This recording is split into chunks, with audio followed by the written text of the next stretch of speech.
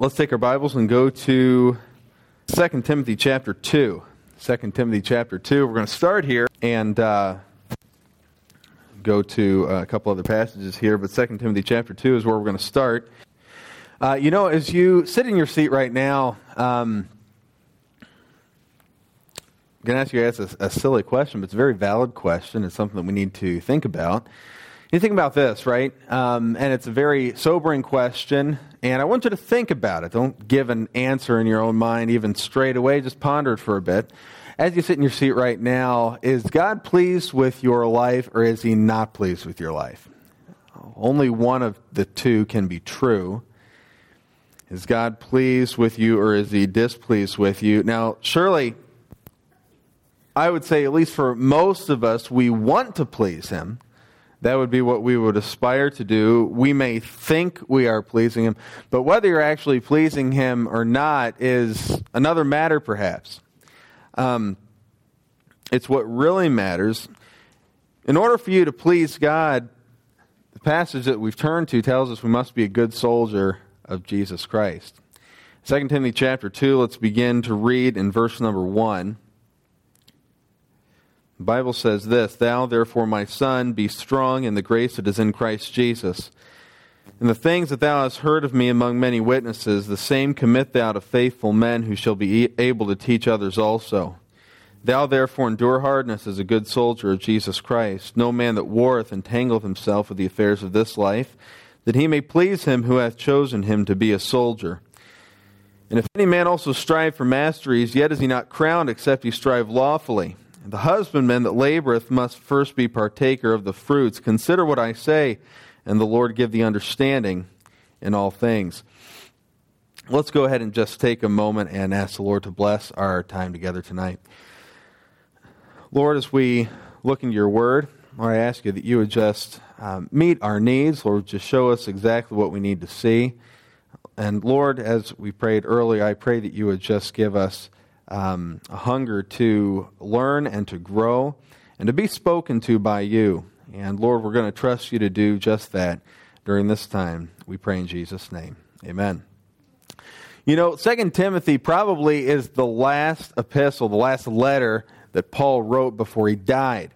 In fact, if you read the book of 2 Timothy, it looks like, it appears anyways, that Paul was cognizant of the fact that he probably was going to be dying soon. Remember, he uses phrases like, "I have fought a good fight, I have finished my course, I have kept the faith." And he's kind of intimating to Timothy that this is it. This is the last letter you're going to get from me, and that's the end of it. Timothy was what Paul called his son in the faith. Whether or not Paul is the one who actually led Timothy to Christ, gave him the gospel, and saw him saved is unclear. But one thing that is certain, that Paul was kind of like Timothy's spiritual mentor. He was the one who really discipled, we could say, Timothy. Timothy, we know, had a godly mother and a godly grandmother. It doesn't seem like his father was saved. So he grew up in a home where his dad probably was involved in some of the pagan practices of the pagan religion in that region in that day. And his mother was a believer, a devout one at that. And he was taught the scriptures by his mother from the time he was young. And this is the guy that Paul is writing to. And here in the last letter that he's writing to this fella, he says in chapter 2, "Thou therefore, my son, be strong in the grace that is in Christ Jesus." And what he's going to do is he's going to explain to him how Timothy needs to be living his Christian life. He really gives him three illustrations here that we have read. The first one is that of the soldier. The second one, if you look in verse number 5, is that of the Olympic athlete. "If any man strive for masteries, yet is he not crowned, except he strive lawfully." That's where the Olympics started, by the way, was in Greece in the ancient world during the Greek Empire, and even when the Romans took over, it was still going on, and Timothy was familiar with the Olympics of that day. And then verse number 6 gives the illustration of the farmer, the husbandman or the farmer that laboreth must first be partaker of the fruits. What we want to focus on tonight is really what Paul's trying to get across in this idea of being a soldier of Jesus Christ. Now, he doesn't give Timothy the option as to whether or not he is going to enlist in the Lord's army. The reality is, because Timothy is a believer, and the same could be said for me and for you, as a believer, you are in the Lord's army. The question is, what kind of soldier are you? I remember I got something in the post as a 17-year-old young man in the States, and it was from the Selective Service. And I saw the crest of the United States Army on there, and I was scared. I was never one of these guys that was enamored by the military. I did not want to join because I knew what it was like. That's one thing that always I wondered about as I was a teenager in the U.S. A lot of the young people growing up in Christian homes, they hated the rules that their parents had. And I remember one guy making a statement like this: "I'm just so sick of people telling me what to do. I'm just going to go off and join the army." Now, pardon the term, but how unsmart can you get? Because in the army, you've got somebody called a drill sergeant, and 24/7 this guy's telling you what to do, okay? And at any rate, it was just something that apparently every fella has to do in the States, and it didn't mean you were going to get drafted or anything. It just means that they knew where you lived. But you know what? They don't really know where I live right now, so I'm safe. Okay, I'm over here. They can't get me. But at any rate, the Army is not something that I really ever wanted to join. But I did have a couple friends who saw service in the Army. Not just that, but wartime conflict. It was something that they did not like. It was not something that they even cared to talk about too much. It was grueling, and your life's on the line every minute of every day. But when it comes to the Lord's army, you're not in a battle with people or with an enemy country. The Bible says that we wrestle not against flesh and blood, but we do wrestle against principalities, against powers, against the rulers of the darkness of this world, against spiritual wickedness in high places. There is a very real enemy against whom you are fighting, or you're supposed to be fighting anyway. By the way, if you're in an army, just use your imagination, if you're in an army and there's a war going on, and there's a battle going on, and you decide that you're not going to fight, what's going to happen to you? You're going to get killed. Okay? You're definitely going to be rendered ineffective, captured, something like that. Okay?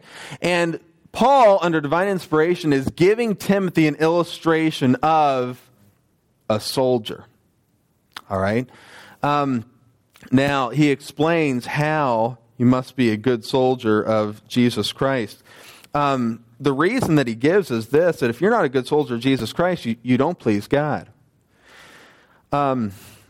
Look what he says here in verse number 4. "No man that warreth entangleth himself with the affairs of this life." Why? "That he may please him who hath chosen him to be a soldier." The Lord is the one who chose you to be a soldier. Now the question is, what kind of soldier are you? Now we need to understand a couple things. We need to realize that we're in a conflict raging between two kingdoms. Now there's a whole lot more going on in the world than what you see with your eyes or what you hear in the news. There's a whole lot more going on. Colossians 1:13 says this: "Who hath delivered us from the power of darkness, and hath translated us into the kingdom of his dear Son." Now it's using terms here I want to focus on, right? He says that the Lord, when you got saved, here's what he did. He translated you or changed you from the power or the authority of darkness. He transformed you from that into the kingdom of his dear Son. So you've got two kingdoms, two forces, two armies, if you will, that are fighting against each other. One of them is the power of darkness. The other one is the kingdom of God's Son, the Lord Jesus Christ. And before you got saved, you were under the power, you were under the influence of the kingdom of darkness, weren't you? Some of you may have been saved at a young age, so maybe you can't realize and think of all the ins and outs of that. But some of you who are saved maybe in your late teen years, early adulthood, or later adulthood, you can remember what life was like in the kingdom of the power of darkness. And it wasn't a bright picture. hopelessness, life of sin, and on the list goes. And God translated you from that kingdom to this one over here. Notice this verse as well later on in this book in which we are, 2 Timothy 4:7. Paul says this, I have fought a good fight. I have finished my course. I have kept the faith. Paul didn't say I've holidayed the good holiday. He said I fought a good fight. You know what? Fights, like real fights, they're not fun. Okay? They are grueling. Paul said we are in a fight. These two kingdoms are fighting one against another. And that verse that we've already quoted in Ephesians chapter 6, we wrestle not against flesh and blood, but against principalities, against powers. And those are all terms that talk about Satan and his hosts of darkness. Okay? Now, understand this, that this war is largely over the souls of men. Let me ask you a question. Does Satan know that he cannot, with brute force, overpower God? He tried it before, and it didn't work. The Bible says, I saw Satan, ascend, I can't remember the exact wording, but he was thrown out of heaven like a lightning bolt. God kicked him out because he tried to be like God or be in the place of God, and God wouldn't have any of it. God is very jealous over his position, as he rightfully is. He is the creator. Satan was just a creature. And now he leads the band of fallen angels that followed him, the Bible tells us. So why in the world would Satan try to continue this fight that he knows he's going to lose? I'll tell you why. The battlefield is the world, and this battle is primarily over the souls of men. Get it? Satan knows Scripture, doesn't he? Remember, he even quoted it to Christ when he went and tempted him in Matthew chapter 4. Do you think maybe that Satan might be familiar of the bits of Scripture in Revelation that speak in explicit detail of Satan's fall and how he's going to end up spending eternity suffering in the lake of fire? Oh yeah, he's familiar with that.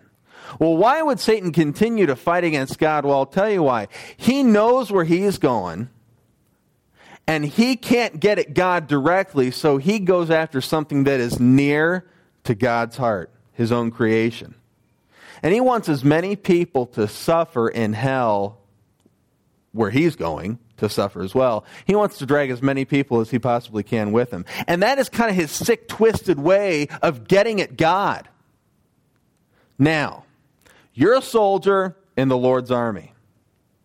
Do you realize that God has a plan for you in the battle over the souls of men? You know, that verse that we quoted early in Colossians 1:13, where it says that the Lord, who hath delivered us from the power of darkness and has translated us into the kingdom of his dear Son. Do you see that when God, through someone, through a messenger of the gospel, he used them to speak the gospel to your heart, and God used that to translate you from the power of darkness into the kingdom of his dear Son? Do you see what happened there? In your life, God won the day. And now as a soldier enlisted in the Lord's army, God wants to use you to do the very same thing.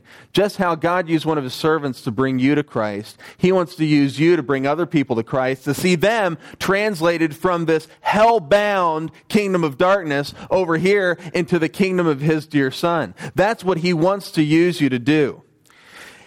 And in this passage, the Apostle Paul is kind of giving a last plea to Timothy. Listen, don't give up in this battle.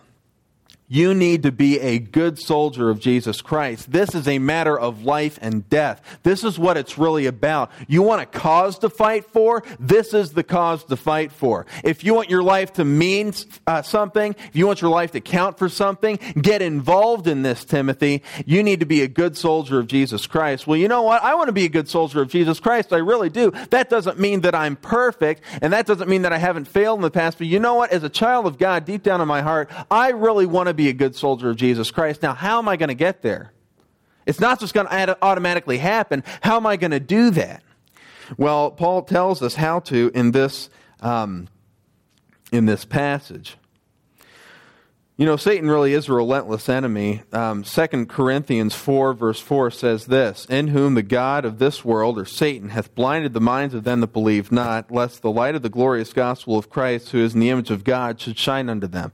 I want you to think about this for a minute. Think in your mind of somebody that you love, or at least someone you care about that you know is not a believer right now.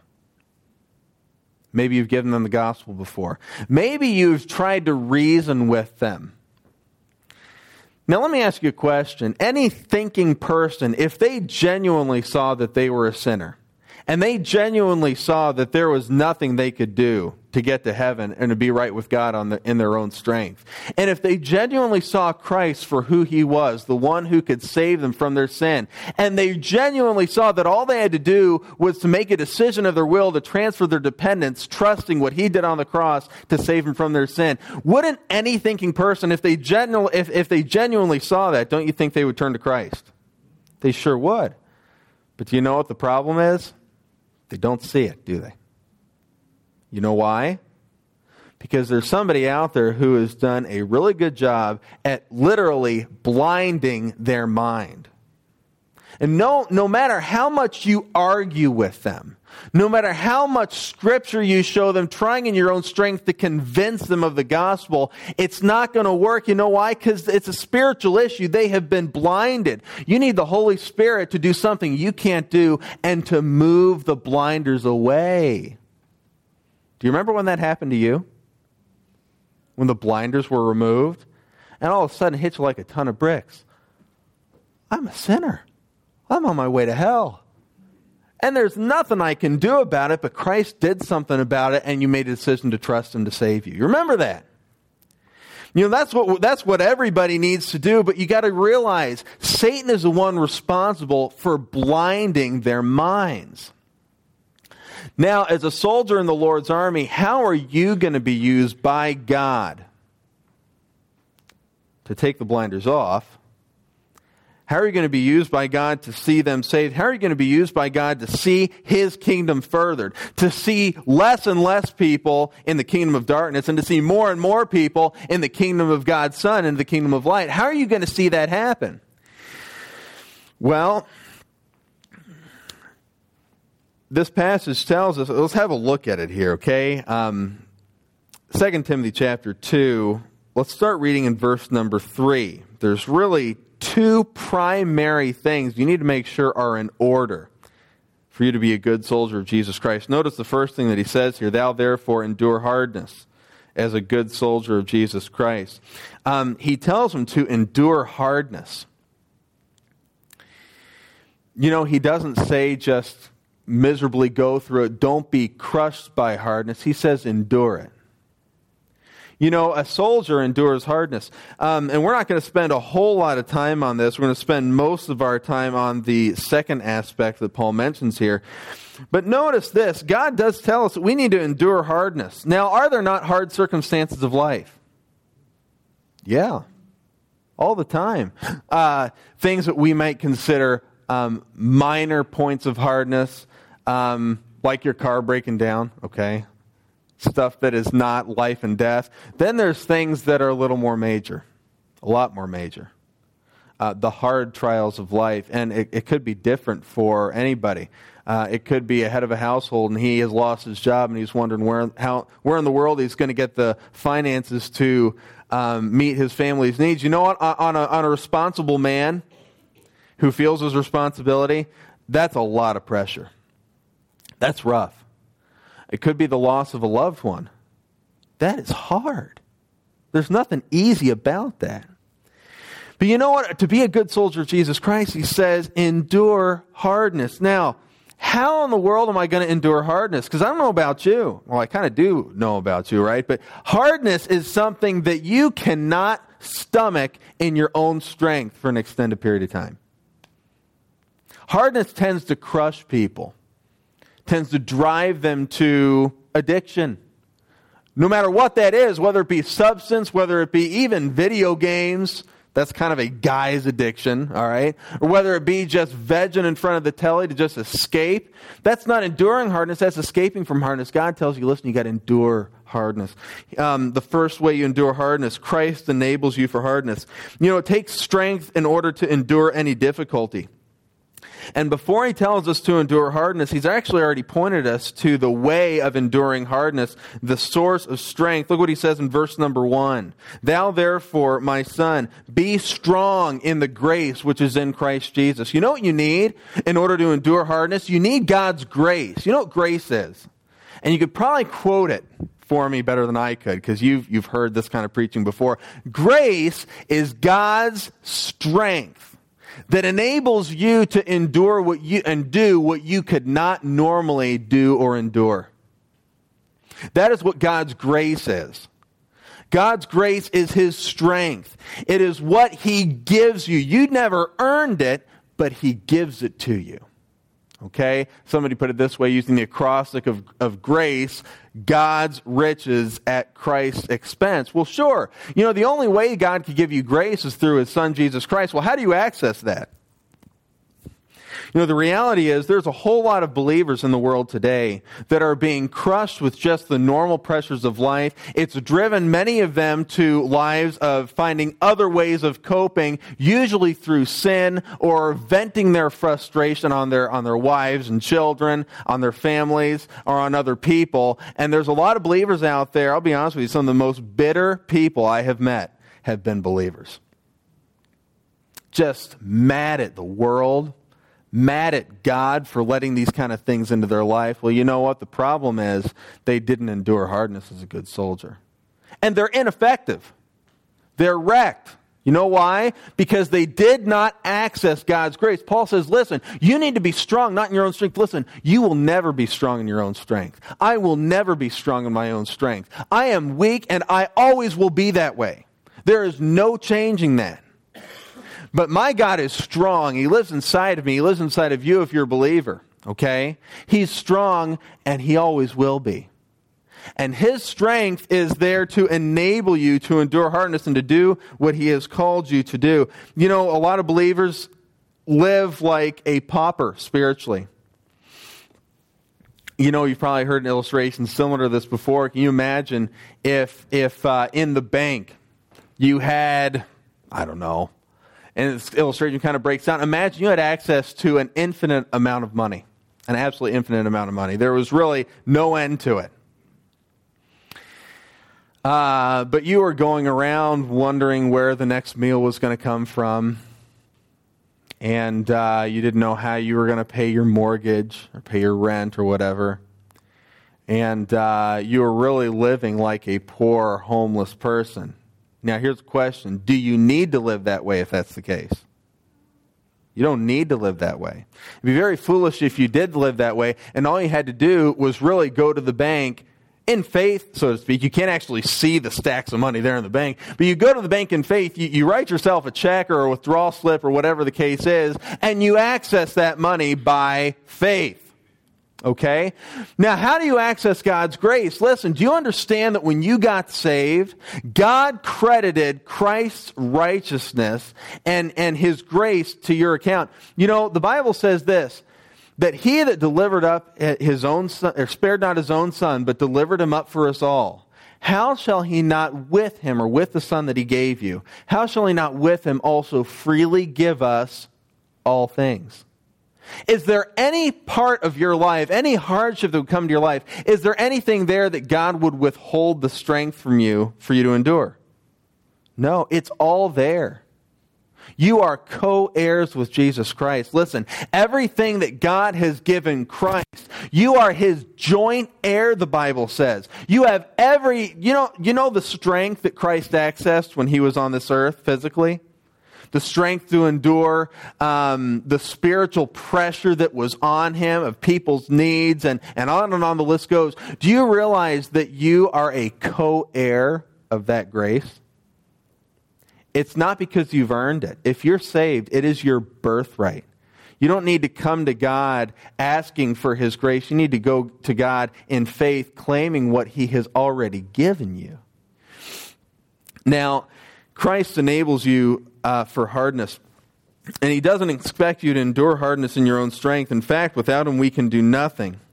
You need to understand how you access God's grace. Bible tells us in Romans chapter 5, verse 2, that we have access by faith into this grace wherein we stand. Do you realize as a believer, you stand in, you literally spiritually stand in an infinite amount of grace to enable you, to strengthen you, to do what God has called you to do, and to go through what God has called you to go through.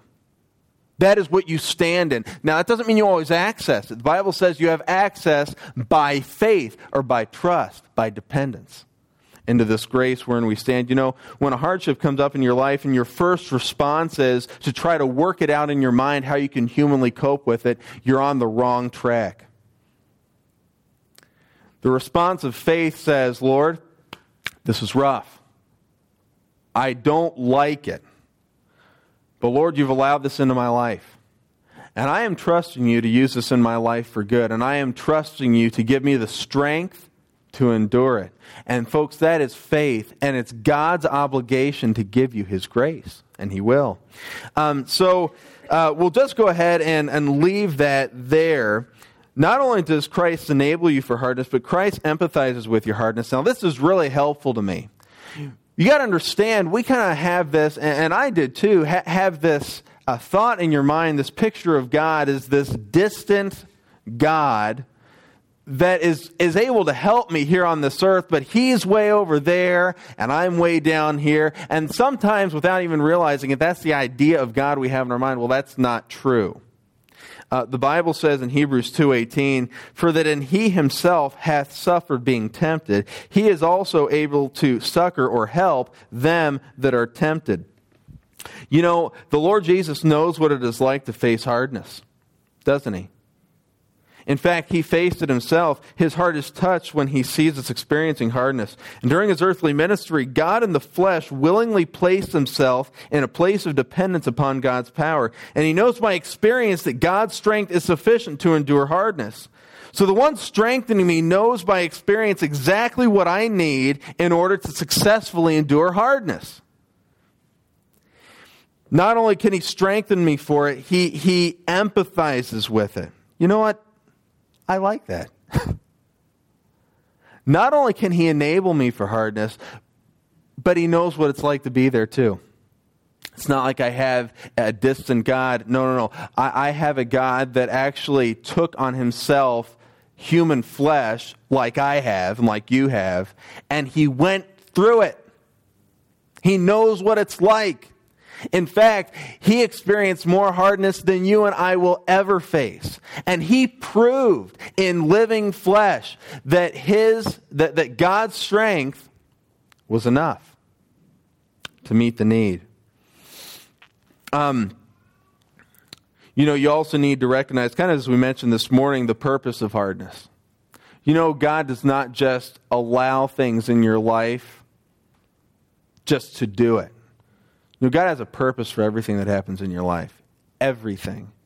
Every circumstance that has happened in your life, no matter how bitter it might seem, God allowed it for a reason. There might be some of you out here, God allowed very bitter circumstances in your life because He knew that that's what it would take to draw you to Himself in salvation, for you to see your need. But you know, once you get saved, it's just begun. The hardness that comes into your life just as a result of living in a fractured creation, a sin-cursed world, just the hardness that is out there because of that, God is able to take those bad things, even the sinful choices of other people, and He's able to work them in your life for good. Like we mentioned this morning, Romans 8:28, and we know, not hope, but we know this. All things do work together for good to them that love God, to them who are the called according to His purpose. For whom He did foreknow, He did also predestinate or predetermine to be conformed to the image of His Son. Do you know that it's like God is building a structure out of your life, and He will do it as long as you cooperate. And you know what His blueprint is? The image of Christ. Was Christ useful in God's army? Oh, you better believe it. You better believe it. In fact, He changed the course of humanity. And that is, God wants to use you. Christ is the blueprint. that God is using. He wants to conform you, mold you into the image of His Son, and He uses hardness to do that. So if a believer is going to please God, he must be a good soldier of Jesus Christ. In order to be a good soldier, you must, number one, endure hardness. But not only that, you must also, number two, evade hindrance. You need to evade hindrance or avoid hindrance. It says this in verse number 4, "No man that warreth entangleth himself with the affairs of this life." You know, a soldier has a specific purpose in mind, and to lose focus on that cause could result in tremendous loss to himself and those around him. Thus, anything that would hinder him from his focus is his enemy and must be avoided. You know, Satan knows the model that God has chosen to reach this world. Satan knows that God does not use angels to give people the gospel. That's not His chosen method. Who does God use as a mouthpiece to proclaim the gospel to people? Who does God use? Yeah, believers. Okay? So believers are the mouthpiece of deity, really, pleading with people and explaining the gospel to people, really proclaiming the gospel to a lost world. You and I, as believers, are the vehicle for that. So if Satan, the one who wants to blind the minds of them that believe not, if he wants to keep them blinded, who do you think he's going to go after? There's no sense in going after God. Who do you think he's going to go after? He's going to go after the mouthpiece. That's exactly what he's going to do. He's going to do everything he can to keep you either silent, or he's going to try to keep you an ineffective soldier in the Lord's army. You are the ones he's going to go after. And he has been going after and will continue to go after. That's why you need to be a good soldier. Listen, it is one thing if you are, say, enlisted in some army, and you're never really on active duty, and you're in the reserves, and you never see conflict. That is one thing. But you know what? They put you on the battlefield, and there are enemies firing at you and trying to destroy you. You're going to be acting a little differently, aren't you? You better believe it. You're not going to be kicking back, reading the newspaper. You're going to be trying to stay alive and going after the enemy. Do you realize that's exactly where you are? Satan is going after you. Folks, you got to understand this. You got to wake up. If you're not cognizant of the fact that Satan is going after you, you know what? He's probably done a really good job at lulling you to sleep. If you don't even see or hear the battle anymore, mark it down. You are an ineffective soldier. You are a sleeping soldier. Satan is walking all over you, and you might not even recognize it. If you are not cognizant of the battle you are in, if you don't realize what's going on, he's got you. And Satan might not be able to just come out and kill you, but you know what? He's going to try to put you to sleep spiritually. And he has a whole lot of ways of doing that. Especially in our culture in which we live in the rich Western culture. And I know that we're in a recession and all that kind of stuff, but do you realize that we are still in the, we're still richer than 93% of the rest of the world? So you think you're poor, you're really not. Okay? We're in the upper 7th percentile. On a scale of 1 to 100, we're somewhere between 94 and 100. That's where we're at as far as riches are concerned. In our rich culture, Satan has done such a good job at, here it is, getting you entangled in the affairs of this life. What's he talking about here? He says this, "No man that warreth entangleth himself with the affairs of this life." You know, I might have given this illustration before, but in the American War for Independence, it really was an unequal war. In other words, the British Army on paper was a whole lot more powerful than the ragtag group of hoodlums that were over in the United States, you know, in the colonies over there. And the British actually, even to ensure that they won, at least they were hoping to, they enlisted a bunch of German troops, mercenary soldiers, to fight on their side as well. Okay? Now, of course, you know how it worked. I mean, the United States is there today. They're independent, et cetera, et cetera, et cetera, okay? But one of the turning points of the war was on Christmas Eve in the year 1776. Some 1,200 German troops hired by the British were enjoying their Christmas festivities in Trenton, New Jersey. It's right on the banks of the Delaware River there, and they just laid down their arms, and as their culture was to do, just drank themselves inebriated on Christmas Eve. Okay? Now, George Washington and his group of ragtag soldiers knew that. They knew that these enemy soldiers were going to be off their guard, and so what they did is they crossed the Delaware River, and they were doing a sneak attack on the unsuspecting Germans. And due to their previous their occupation with the previous night's festivities, the German troops were decisively defeated. They were just run out of town. And you know why? They weren't being good soldiers. Okay? And do you know that Satan can do the same thing with you? What he wants to do is he wants to get you so entangled in the affairs of this life, he wants to get you off duty. Because when you're off duty, he can destroy you. Do you know what? Very seldom, in fact, I've never heard of a case where Satan has been able to destroy an on-duty Christian. Christians don't fall when they're being good soldiers. Christians fall when they are off duty. Never should be off duty. Okay? So what is it that hinders a believer from being a good soldier? We're just going to deal with two things. Number one, sin hinders a soldier. It besets him. Hebrews 12:1 says this, "Let us lay aside every weight and the sin which does so easily beset us." Sin besets, literally thwarts us in our duty as believers. Here's a question for you.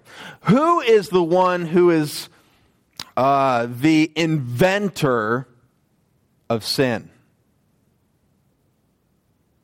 Satan. He's the one who really committed the first sin. He tempted Adam and Eve to sin, and ever since then he's been using the same method to tempt people to sin. Sin is the invention of Satan. Now, if you've got a soldier in the Lord's army who has sin in his life, do you realize what's actually going on? He has allowed himself to become entangled in or ensnared in the activity of the enemy. And a soldier that is involved in the activity of the enemy is not going to be an effective soldier. Folks, get that. Now listen, you think about that next time you are tempted to get on the internet and look at trash. You think about that next time you are tempted to go and use your life like you want to use it. You think about that next time you are tempted to blow your stack and lose your temper at your family. Folks, and you know what? Think about that next time you're tempted to get involved in that addicting habit again. No soldier that warreth entangleth himself with the affairs of this life. Do you remember back in the Old Testament in Joshua chapter 7? In chapter 6, the Israelites had just defeated the city of Jericho. Do you remember that? The walls came a-tumbling down. You remember that? Okay? And the Lord gave them a great victory, and they were pumped, man. They were excited about it. And then in the very next chapter, they go to a smaller city, the city of Ai, and they go up against that city, which was really just a small little outpost of a town, but had walls around it, and they needed to go conquer it. And so they went to do that, and what happened? They were defeated, and 30-some men were killed. This is a big deal. Now you've got 30-some families in Israel who are without a husband, without a dad. Imagine the heartache that was going on then. Why? I'll tell you why. In chapter 7, the Lord reveals that there was sin in the camp. The children of Israel, through Achan, had been involved in taking the accursed thing. What God said not to do. You know what? If you're suffering defeat in your Christian life, and you're an ineffective soldier, I wonder, is it because there is sin in your life? Listen, if you're involved in what God has condemned, whether it be a big thing or a little thing, it doesn't matter. Get it? You're going to be an ineffective soldier. No soldier that is wrapped up or is harboring an invention of Satan in his life is going to be effective. So sin hinders a soldier, it besets him. Although sin does hinder a soldier, that's not primarily what our text is talking about. It's talking about really what we could call secular interests. It says, no man that warreth entangleth himself in the affairs of this life. That word entangleth is passive. It has this idea. No man that warreth, no Christian that's going to be a good soldier is going to allow himself to get entangled in the affairs of this life. It's not saying, now you shouldn't do this either, but it's not primarily talking about going out and trying to entangle yourself in the affairs of this life. What he's saying is this: don't allow yourself to get entangled in the affairs of this life. It is a tendency for it to happen. The world is designed to entangle you. And God's command here is, don't let it happen. You know what that means? That means I need to constantly be on guard. I need to be watching it. Because I, as a human being, and you do too, have a tendency to get entangled in the affairs of this life. Now, what exactly is it talking about? The word affairs has the idea of transaction. It's a word from which we get pragmatic. It also has the idea of the pursuits of this life. You know, I can't help but to some degree be involved in the pursuits of life. I mean, there's some pursuits of life that are legitimate. For instance, I am a husband, I'm a dad, I've got 3 kids. Is it legitimate to pursue providing for my family? Yeah. In fact, not only is it legitimate, it's mandatory. But is it something that some guys can get entangled in? Well, that's all you think about. You know, in the States, they say pursuing the almighty dollar or the euro, whatever, okay? You can get entangled in that. You know, is wanting to, say, buy a house or make some investments or whatever. Are those bad things? No. In fact, you know what? Those are things that are wise, and you can be a good steward of your money. But is it something you can possibly get entangled in? Sure, definitely is. And the list could go on and on. In other words, no man that warreth allows himself to be entangled with the pursuits that pertain to this present life. Now, Paul does not explicitly say that these affairs are intrinsically wrong, but entanglement in them is. Here's the deal. A soldier has to have as his end in mind the same end as his captain, right? What is the end in mind of your captain and my captain? The furtherance of his kingdom, the salvation of souls, the glory of God. That's something you need to get entangled in. Because that's what he is caught up with, right? That is his cause. And get it, if you or I as believers get entangled in or caught up in anything other than that, we are in the wrong. And we're not good soldiers. You know what? This sounds ridiculous, but what if soldiers who are on active duty and they're supposed to be watching where they're going, and they've been given their orders to take this town or whatever it is, okay? And so in they go, and as they go, they see there's some nice shops in there, and not only that, they're having some pretty good deals. So, you know, they sling their M16 over their shoulder, and they walk into the shop, and they start getting involved in this and that, and they go in, and they open up a bank account, and they are starting to make some investments. Question: Are they getting entangled? Are any of those things intrinsically wrong? No, but they're getting entangled, and that's wrong. Are they effective in the army? Not at all. You know what? That's where a lot of us are today. You know, it's so easy in the cut and thrust of life to be all entangled in one thing or another. Okay? If you're thinking about your life and what's good for you instead of how you can be a good soldier for Him, mark it down. What you think about is where your affections are. That is what drives you. And you're being entangled in the affairs of this life. They might not be sinful things, but they're not the main thing.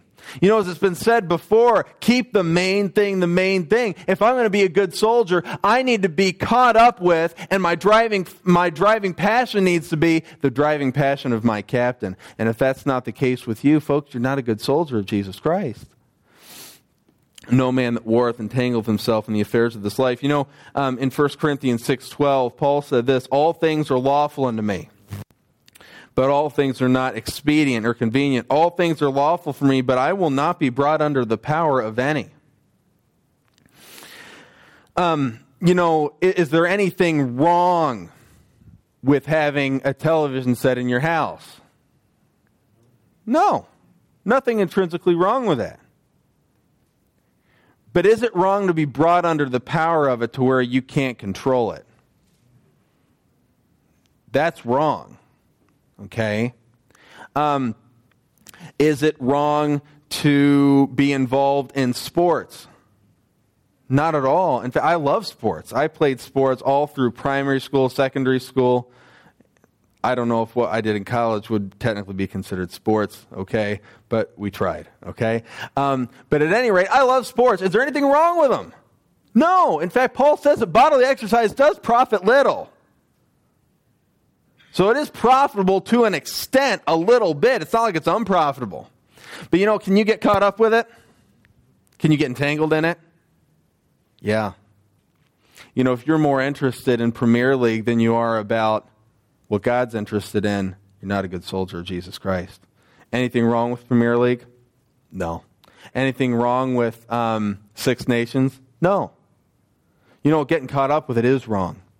And folks, we need to watch it. And Paul said this, all things are lawful to me. Okay? Anything that's not sin technically is lawful for me, but not everything is going to help me in my duty as a soldier.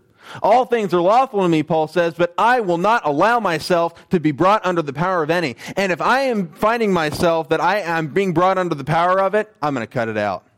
You know, there might be some things in your life you just need to cut out because you're being brought under the power of it. You know, the U.S. 23rd Army was known as the Ghost Army in World War II in the European theater, right? Now, here's what happened. I was staying at this place. I was preaching at a certain church, and I was staying in the prophet's chamber there. It's a little place that they have for the preacher to stay in. And they had a little library there, like a big bookshelf, and I noticed the titles on one of the books said The Ghost Army. I thought, well, that's interesting. What's that about? You know, it's a weird thing to be in a preacher's quarters or whatever. Okay, so I went over there and I picked it out. It was actually a history book. And it was a written documentary on the 23rd Army during World War II. And these guys were known as the Ghost Army. These guys never really fought. They were tricksters. Here's what they did. They carried around inflatable life-size tanks, inflatable, like rubber, transport vehicles, generators that they would plug their air compressors into. They had a state-of-the-art at the time sound system that would play sound effects of tanks rolling through a field, gunfire, soldiers yelling, all sorts of things. They even had an air division unit that would drop dummy paratroopers. And that's what these guys were. This was the 23rd Army. And here's what they would do. They would set up shop, say on a hill or wherever they wanted the Germans to be. Okay? Wherever the battle was not going to be, the real battle, wherever it was not going to be, the 23rd would go in and they would set up all their tanks. And so the German lookouts would look through their binoculars and they would see this big army that was just a few guys and a bunch of dummies and inflatable tanks, okay? And what do you think the German soldiers would do? They would move into position to fight this imaginary ghost army. And the real army would come in, hit the Germans from behind, and it was a decisive turning point in the European theater in taking France back for the Allies. Fascinating. Do you know what, though? Satan likes to do that a whole lot. He likes to get your attention wherever the battle isn't. That's what he likes to do. You know, so many Christians get distracted with this thing or with this issue or with this issue. You know what the main issue is with God? It's saving his creation from hell and the glory of God. That is God's main issue. And you know what? That needs to be your main issue. It needs to be my main issue. Later on in this very letter, Paul mentions a man who stopped being a good soldier of Jesus Christ. In chapter 4, verse 10, he mentions a fellow by the name of Demas. Now, interestingly, Demas was mentioned in a previous epistle as a helper of Paul, a guy who was being a good soldier. But there came a time when Demas stopped being a good soldier in the Lord's army. And he's viewed all the way until now, even in Pilgrim's Progress, he is a character and he's a bad guy. And here's what happened. It says this in verse 10, "For Demas hath forsaken me, having loved this present world." Now, it doesn't say that Demas got involved in gross sin. That Demas went off and all of a sudden he went from being a good soldier of Christ to a worshiper in some pagan temple. It doesn't say that. It said, here's what happened. He just got an affection for this present world. The secular interests that were at hand, maybe things that weren't even necessarily wrong, but he thought, you know what? Instead of pursuing God's agenda, I want to enjoy my time here on earth. And Paul said, you know what? He's forsaken me. He loves this present world. Now, how would you like to go through life, and maybe if you were living back then, how would you like to be known in the Bible as a Demas? How would you like that? I wouldn't like that. But you know what? I wonder if Paul was alive today and maybe Scripture was being written, and you know, if that was the case, it's not, but use your imagination. If it was, I wonder what Paul would say about your life. If he was writing about you, would he write of you like he did about Timothy in Philippians chapter 2, where he said, "For I have no man like-minded who will naturally care for your state, for all seek their own, not the things which are Jesus Christ." One thing that could be said about Timothy, he was a weak vessel. He didn't like to get in front of people and speak. He was kind of a timid, shy fella. But one thing that Paul could say about him is this: he doesn't seek his own interests. He seeks the interests of his captain, Jesus Christ. This guy is a good soldier. Demas was not the case. I wonder, what are you like? What do you like tonight? Are you like a Timothy, and you are just caught up with the Lord's interests in mind? You are seeking the interests of your captain, Jesus Christ. Is that you, or are you like a Demas tonight, where that's kind of the last thing on your list? You're seeking this, and you're pursuing this and this. Maybe none of them are wrong, sinful things, but it's not his pursuits. Are you like a Demas, or are you like a Timothy? You know, a soldier of the eternal King cannot cast an affectionate eye upon the affairs that pertain to this temporal life. And where do you often find your thoughts? Because if you think about this, where do I often find my thoughts? That is going to tell you what you are pursuing in your mind, in your life. Where do you often find your thoughts? In your financial success? Getting recognition or maybe popularity with your peers? Which isn't just teens, by the way. Adults can do that too. Promoting yourself, entertainment, just having a good time, just chilling out. That's what your pursuit is. If you find your thoughts entangled upon temporal desires of self, mark it down. You're not a good soldier of Jesus Christ. And as you sit here in Lifegate Bible Baptist Church on a Sunday night, if that's the case with you, God looks down and He is not happy with your performance as a soldier. Now, He loves you. His love for you has not changed, but He's disappointed. I don't know about you, but I don't want my Heavenly Father to be disappointed with me.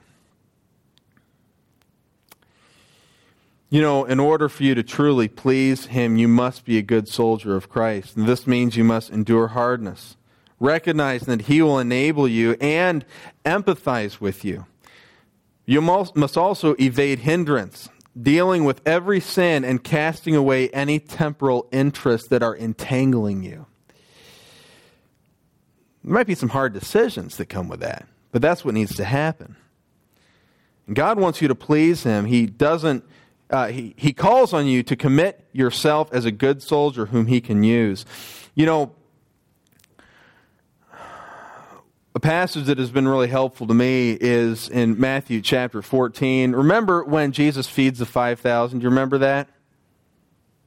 And the two things that Jesus says to his disciples. He says two things to them about the needs of the people that are there.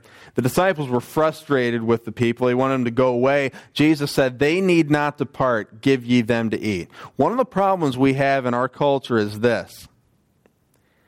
We feel like the world owes us a living.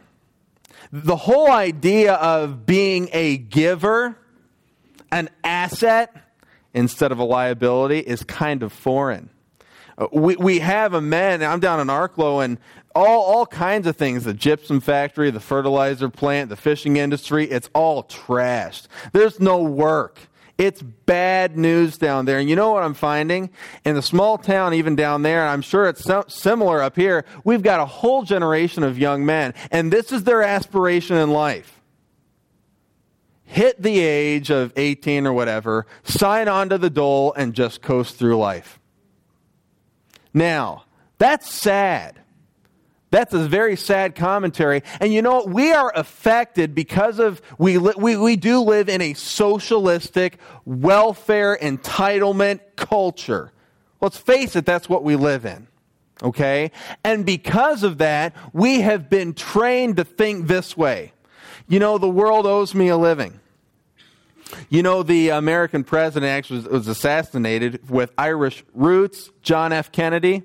He was famous for this saying, "Don't ask what your country can give to you, ask what you can do for your country." Okay? And that's a very good way of thinking. You know, we have this idea, boy, you know what?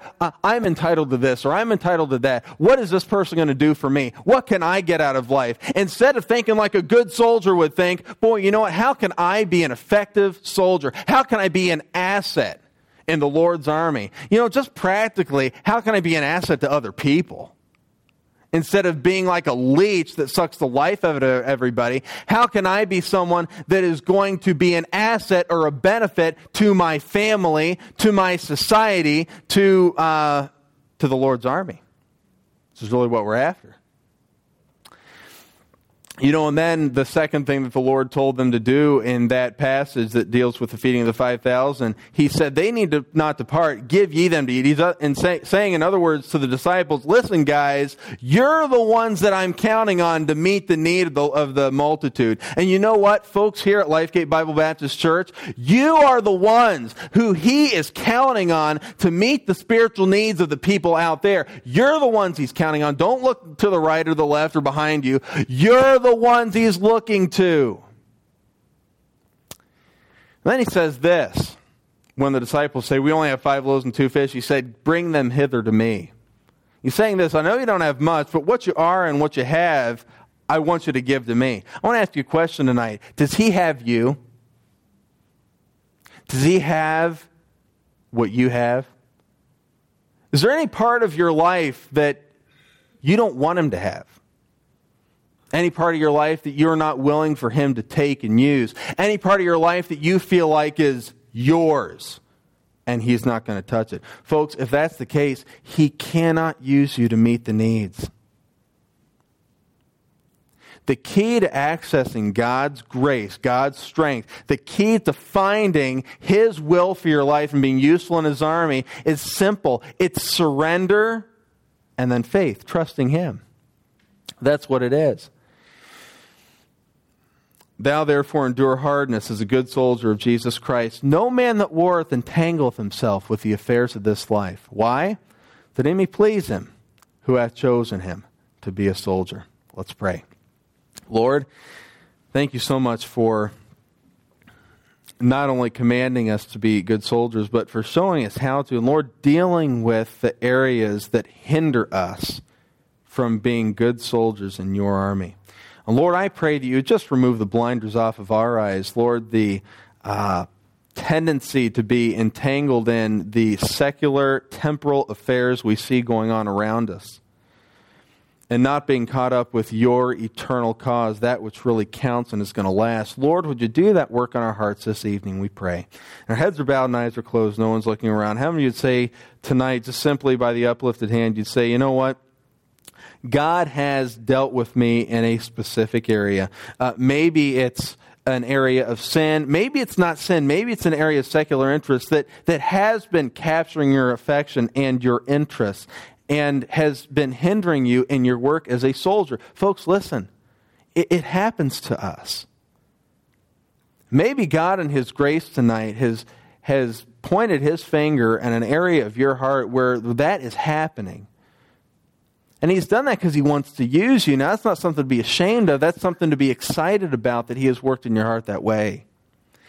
And if that's you, it is helpful just to acknowledge that before the Lord. How many of you would say simply by the uplifted hand, yes, God has put His finger on an area in my life.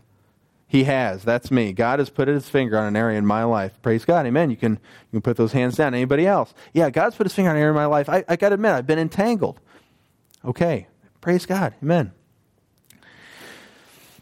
Now, we didn't specifically deal with this tonight, maybe a bit at the beginning, but how many of you, would there be anyone in this room who would say, you know what, I'm not even sure if I'm a soldier in His army. I would like to think that I am, but I don't know for sure. I don't know if heaven is my home. I don't know if, I'm not 100% sure that I am a member of the Lord's army or a member of His family. I don't know. If that's you and you would like to know, I'm not going to embarrass you, won't point you out, but I will pray for you if you just simply raise your hand and say, yeah, that's me. I'm not sure, but I would like to be. Lord, thank you for working in hearts. Spirit of God, I pray you just bless during this time of invitation, that there would be full obedience to you. And Lord, that even as we leave this evening, that we would make marked steps, taking responsibility for our own spiritual life and making marked steps of obedience to you, marching in step with your orders, we pray. In Jesus' name, amen. Okay, we'll go ahead and stand, and we'll just have an invitation here. For the first little bit, though, let's just go ahead and have the piano play. And let's go ahead and just keep heads bowed and eyes closed. If God has, and you can go ahead and stand, if God has put His finger on an area of your life and you'd like to do business with Him tonight, I encourage you to do that and give the opportunity for you to do that. So as the pianist plays a hymn of invitation, if you'll just come, you can even just make this platform an altar if you can do that without any pain, or just do business with God in your own seat. But just do what God would have you to do as the pianist begins to play.